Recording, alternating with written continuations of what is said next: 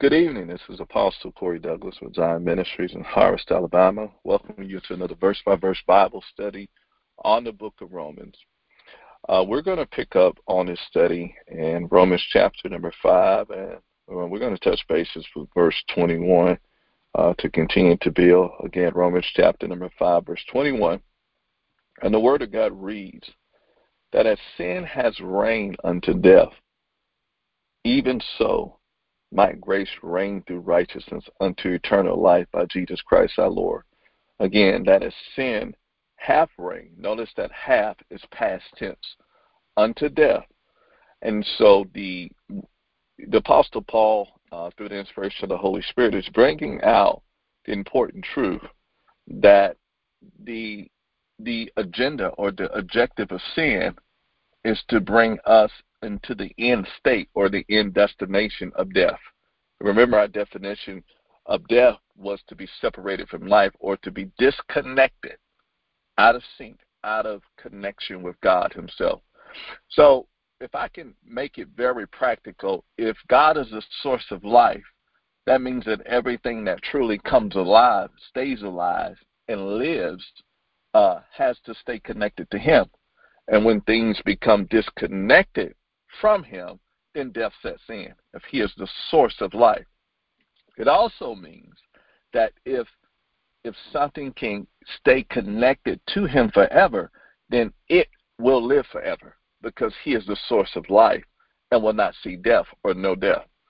And so sin is basically the intentional nature of transgression or disobedience, act, thought, deed, or the thing that the enemy originated. When I say the enemy, I'm talking about fallen angels, demons, as we know them, principalities, powers, Lucifer, who rebelled against God. He originated, or he's the one that came up with sin itself.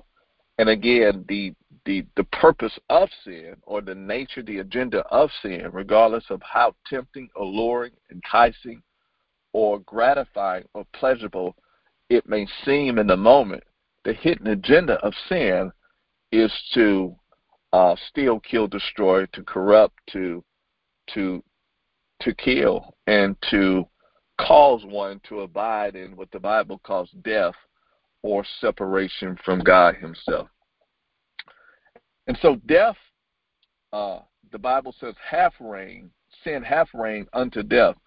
Even so, or in likewise, grace might reign through righteousness.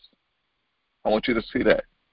Grace might reign or rule or operate as a king or, a authoritative figure in dominion through righteousness. Okay? And so it's important to understand that you and I will only experience the dominion that life brings, the dominion that grace brings, the power, the victory, the resources, the benefit, the love of God, the reality of the kingdom, to the degree that you and I receive and relate to this gift of righteousness. If grace reigns through righteousness, and we want grace to rule and reign in our life, or we want to become, experience, and do, and our acceptance, our favor, our identity, to be based upon God's love and not our works, good or evil, which is the nature of grace. If that is going to happen, if we're going to live and operate and think that way and really experience that on a day-to-day basis, then we're going to have to experience that kind of grace that rules and reigns over death and over sin. We're going to have to experience that through righteousness. And I want to add, we're not talking, when I say righteousness, we're not, again, in context of Romans chapter 5, we're not speaking about what you do right or what you do wrong, what you can do right or what you can't do so good either. We're not talking about human merit, human ability, human accomplishment, and what humanly we may deserve, good or evil, based on our actions. We're talking about a true and authentic gift that has been given, the gift of a nature, the gift of right doing, the gift of obedience that has already succeeded in this world, the gift of righteousness. We're talking about the very own merit system of Jesus Christ himself, that is a reflection, a historical reflection of everything that he did when he became a man and lived life 3.5 years as a man, and he accomplished the perfect will of God as a human. And after that accomplishment, he turned around and wrapped it up in a gift and gave it to you and I so that you and I could receive it and could receive credit for everything he did, and also the favor and the access of heaven from God the Father as a result of his obedience, but even more as a result of us humbling ourselves and receiving his righteousness. And so when it speaks about even so that grace may reign through righteousness, I want you to think his righteousness, okay, and not your own. Don't let that word make you afraid. Don't let it scare you. It is speaking about a gift, okay, a gift. Say, and if you're listening out loud, say a gift, a gift. It's important that God wants grace to rule and reign in your life and not sin. It's important that you understand that God wants life to rule and reign in you and not death, okay? And all of this you and I have been given as a gift. This is what makes the gospel attractive. This is the John 3:16, for God so loved the world that he gave his only begotten son, that whoso believes in him shall not perish. Why won't they perish? So how can we who have done wrong be guaranteed that we will not perish? We receive the gift of righteousness. And when we receive his righteousness, then grace is able to rule and reign in our life over sin and over death. Okay? And so righteousness, when you see it in context of Romans chapter 5, it's something that you can smile about and say, man, God is good. Man, God is a loving God. God is a good God. God, despite of my wrongdoing, my imperfections, my flaws and my sins, because of he loved us so much, he gave me a new nature, and he gave me a brand new start. He gave me the gift of a nature, the very righteousness of his son. Okay? The very righteousness of his son. Now, it's important that, we realize that it is his righteousness. Gift, gift, gift. Not something you can work up, do, but a gift. You see this in 1 Peter 2:24, which says, who his own self, Jesus, speaking about Jesus, bore our sins in his own body on the tree or on the cross. And as a result of that you are not being dead to sin, okay, should live unto righteousness, okay, by whose stripes we are healed. By whose stripes we have been healed. And 2 Corinthians 5:21 says, for he hath made him to be sin for us.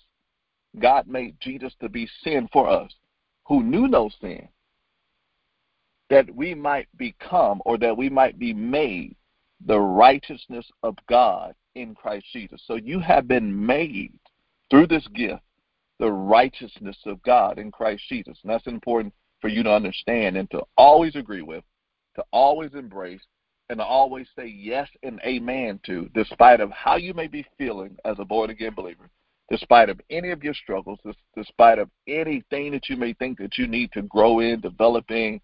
God wants you to be righteousness conscious instead of sin conscious, gift conscious instead of work conscious, life conscious instead of death conscious, okay? Grace conscious instead of works conscious, okay? All right. And that's what makes this gift so powerful. Now, to those who can humble themselves and wrap their minds around it and reprogram their mind and think according to this gift of righteousness and receive it with their thoughts, with their mind, with their emotions, with their feelings, with their heart, and not be suspicious of it. Okay?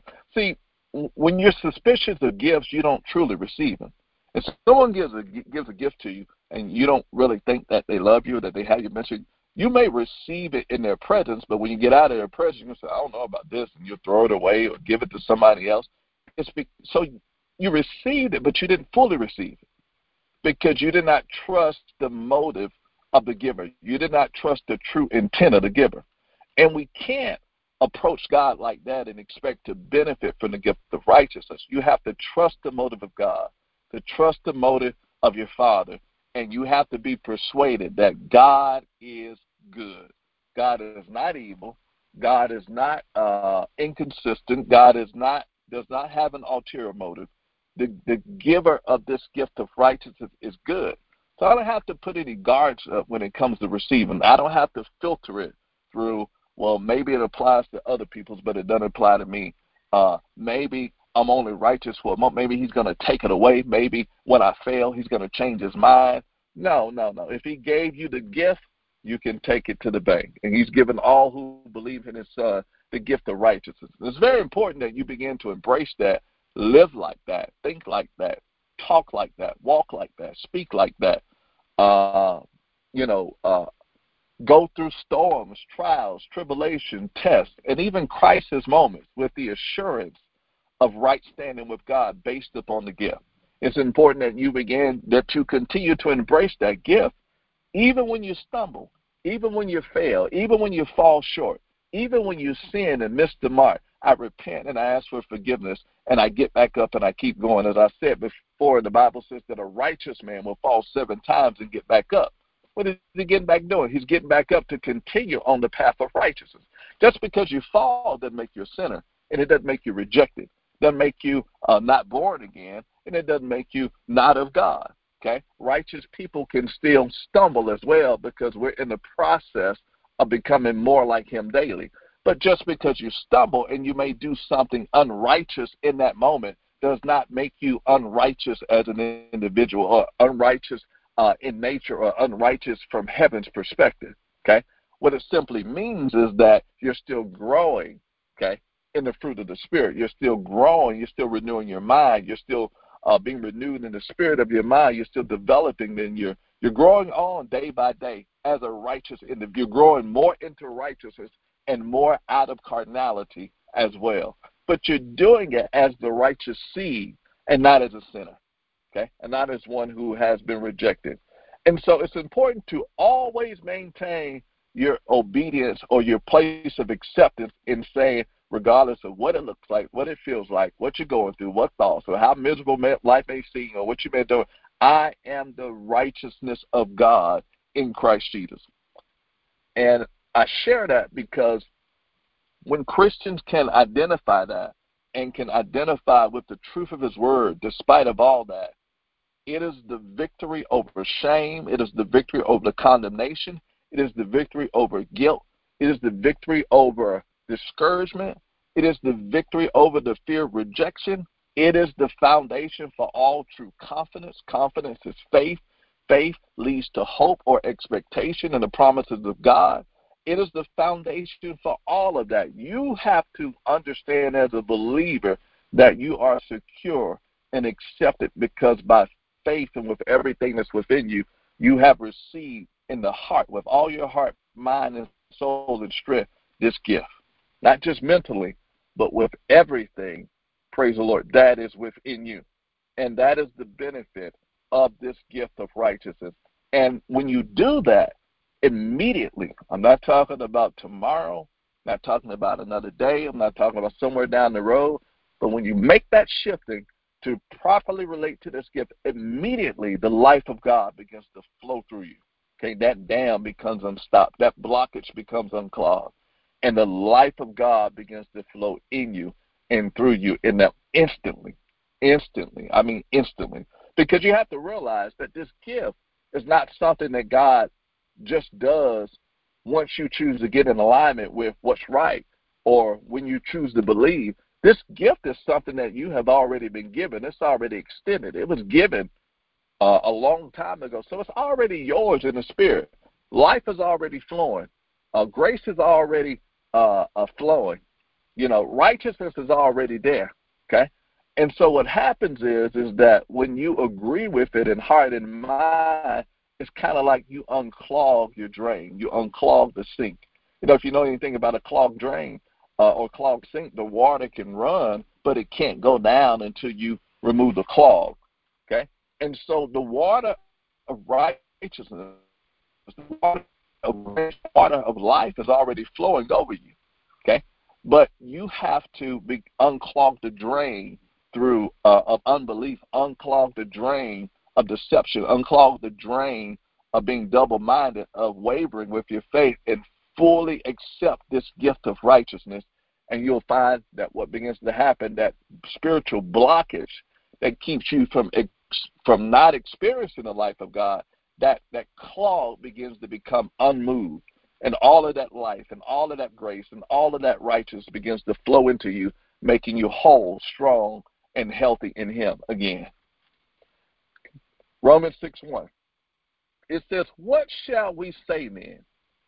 Since this is true, what shall we say? Shall we continue in sin that grace may abound? So the argument that the Apostle Paul is addressing, well, if this is so true, if I can receive this love and this grace and all of this favor, all this righteousness, all this right standing, and I can be in right standing by my faith alone and not because of anything I've earned, deserved, or any action that I have done, if that is true, then shouldn't that mean that I can live any kind of way? I can walk in sin. I can do all of that and still experience grace and not be held accountable. Doesn't that mean that I've got a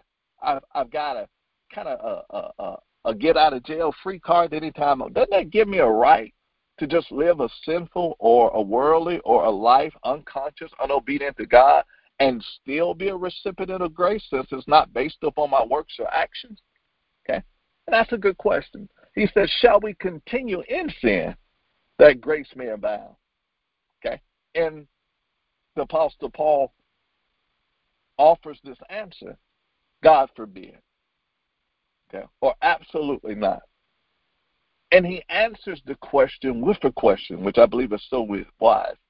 He says, how shall we that are dead to sin? And if you're listening to the study, I just want you to say out loud, dead to sin. There you go. How shall we that are dead to sin live any longer in it? In other words, he said no, because to those who are truly born again and give their life to Christ, it is impossible. It can never happen. Because to receive Christ, okay, or the deliverer or the Savior, remember the Bible says when the angel appeared to Mary when Christ was being born, and the angel Gabriel appeared to her to name the child, Gabriel specifically spoke to Mary, and the angel told her that, and you shall call his name Jesus, for he shall save his people from their sins. So the very mission of Jesus was to bring salvation from sin. So when we accept Jesus Christ, it is already understood that we are giving up on sin. We're saying, you know what, I'm tired of sin, and I am bound by sin. I'm struggling with sin. I am experiencing the consequences of sin. I need a Savior. I need to be rescued from the power, the essence, the nature, the consequences, the penalty of sin. I just want out of sin. So I'm coming to Jesus. Okay? So by very virtue of us accepting Jesus Christ as our Lord and Savior, we're saying that we're through with sin, or that sin is dead to us. Okay? And you're gonna see it even a step further as we go on in Romans chapter 6 of what that actually looks like to God in the spirit world. But for right now, we want to build on verse 2. God forbid, or absolutely not. How shall we, or those who profess faith in Christ, that are dead to sin? Now, that's important for you to understand. If you're taking notes, I want you to realize that that's something that God expects from us, to be dead to sin, or to be through with it, to not have a desire for it, or to really to hate it, and to detest it, and to have a resistance, an inner, outward, mentally, emotionally, psychologically, a resistance against it, to say, we have a term in, just in our contemporary times when we say, that's dead to me, And when we say that something is dead to us, we're saying that we have nothing for it, that there's no part of us that is even interested in entertaining it ever again, okay? It has no interest to us. And so if I can use that, sin, when we give our life to Christ, we have an attitude against it. I have no interest in it. I'm dead to it. Sin, you're dead to me.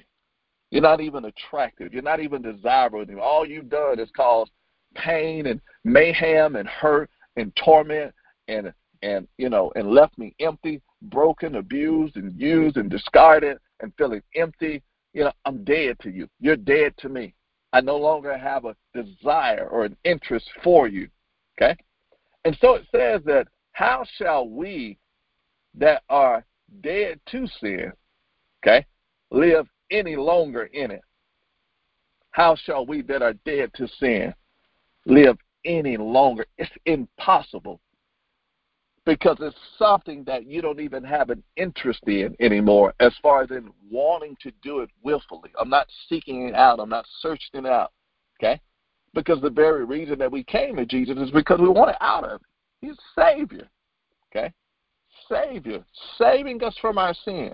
So we accept Jesus Christ because we're just tired of the same old emptiness, the same darkness, the same sin, the same pattern, the same habits, the same darkness, the same torment, the same death, eating away at our relationships, eating away at our mind, eating away at our health, eating away at our job, eating away at our joy, eating away at our peace, killing us softly.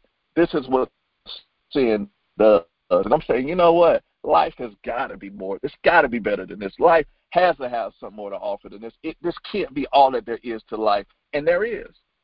That's the gospel. That's what Jesus said. And said, son and daughter, I came to give you life and that more abundantly. The thief comes to steal, kill, and destroy. John 10:10, but I've come to give you life and that more abundantly. Well, the very way to receive that life is to be freed and set free and delivered for sin, which means that everything about the gospel of Jesus Christ has remedies, has antidotes, and has solutions through the cross of Jesus and by what he did to deal with the issue, the struggle, the temptation, the bondage, the power, the penalty, the consequence, and the very nature of sin, to set us free from it, and also to give us the victory in every one of those areas that I just named. And what's so beautiful about it is that the victory in every one of those areas that I just named are not based upon our works, our effort, our power, our ability, but these are victories that Jesus Christ already possessed and secured for us through the cross, and he turned around and he gave us the victory or the tools or the grace to overcome these things through grace, okay? Through grace. And so we receive his victory in all of these areas free of charge, okay? And so part of being successful as a Christian is recognizing the full benefits that the grace of God has brought our way, the undeserved, unearned, unworked for favor, becoming conscious, knowledgeable of the extent, the full extent of grace that has been given to us as an expression of God's love. And not only that, after you become knowledgeable and recognize it, that you know how to use your faith in order to connect with grace or to withdraw from the bank account of heaven, which is the grace of God, to withdraw the free benefits of heaven that have been given to us by the expression of God's love through his grace. And so grace comes from God. Faith is something that is in our heart that we give God. So it's your faith that connects with grace. And when your faith connects with grace, whatever grace is offering you or is bringing your way to benefit your life becomes your experiential and tangible possession. Okay? It becomes yours, not just in theory, not just technically, and not just theoretically, not just becomes yours, your possession, and your daily life experience. Okay? And that's why it's so important that we understand grace and that we know how to use our faith to connect with it. God forbid, how shall we that are dead to sin live any longer in it. I want you to understand this. It's impossible for anything and anyone that is subject to sin. Notice what I said, subject to sin, or that comes up under the power or the dominion of sin, or that allows sin to be their ruler, their controller, their Lord and their God, or that chooses to become inferior that submits to sin. It's impossible for anything or anyone that submits to sin to live and to stay alive. You know why? Because the very nature of sin is to kill, is death. And so what Jesus had to do, he had to bring you and I, by his grace, from up under the tyranny and up under the authority of sin, that we may have a right to live. And he did that by bringing us from up under the rule and the reign and the tyranny of sin, and he removed us from up under sin's dominion, and he placed us in himself. Okay? He placed us in him. Think about what he said in John 14. I am the way, I am the truth, and I am the life, the L-I-F-E. No man comes to the Father but by me. And so what the Apostle Paul is saying is that, life cannot exist up under the authority of sin. And sin, cannot exist up under the authority of God's life. Okay? Again, you can't live up under the dominion of sin because sin kills. And sin can't survive up under the authority of life because life gives life. Okay? And sin brings death.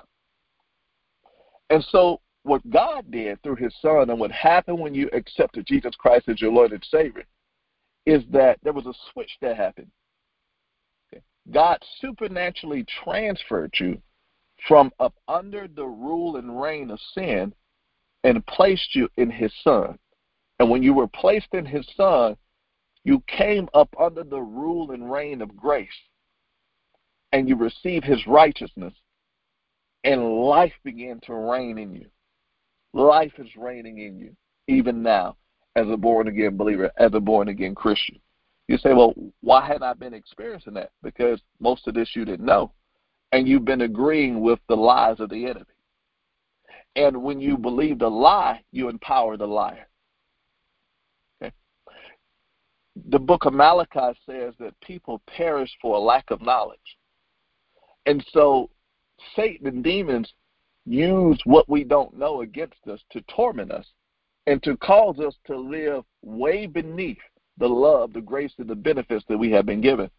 And this is why study is so important in Bible studies, because the more you learn and the more you understand, the more you realize that you have a right to, and the more resources and benefits you can possess and lay hold of through your faith to have a better life in the here and now.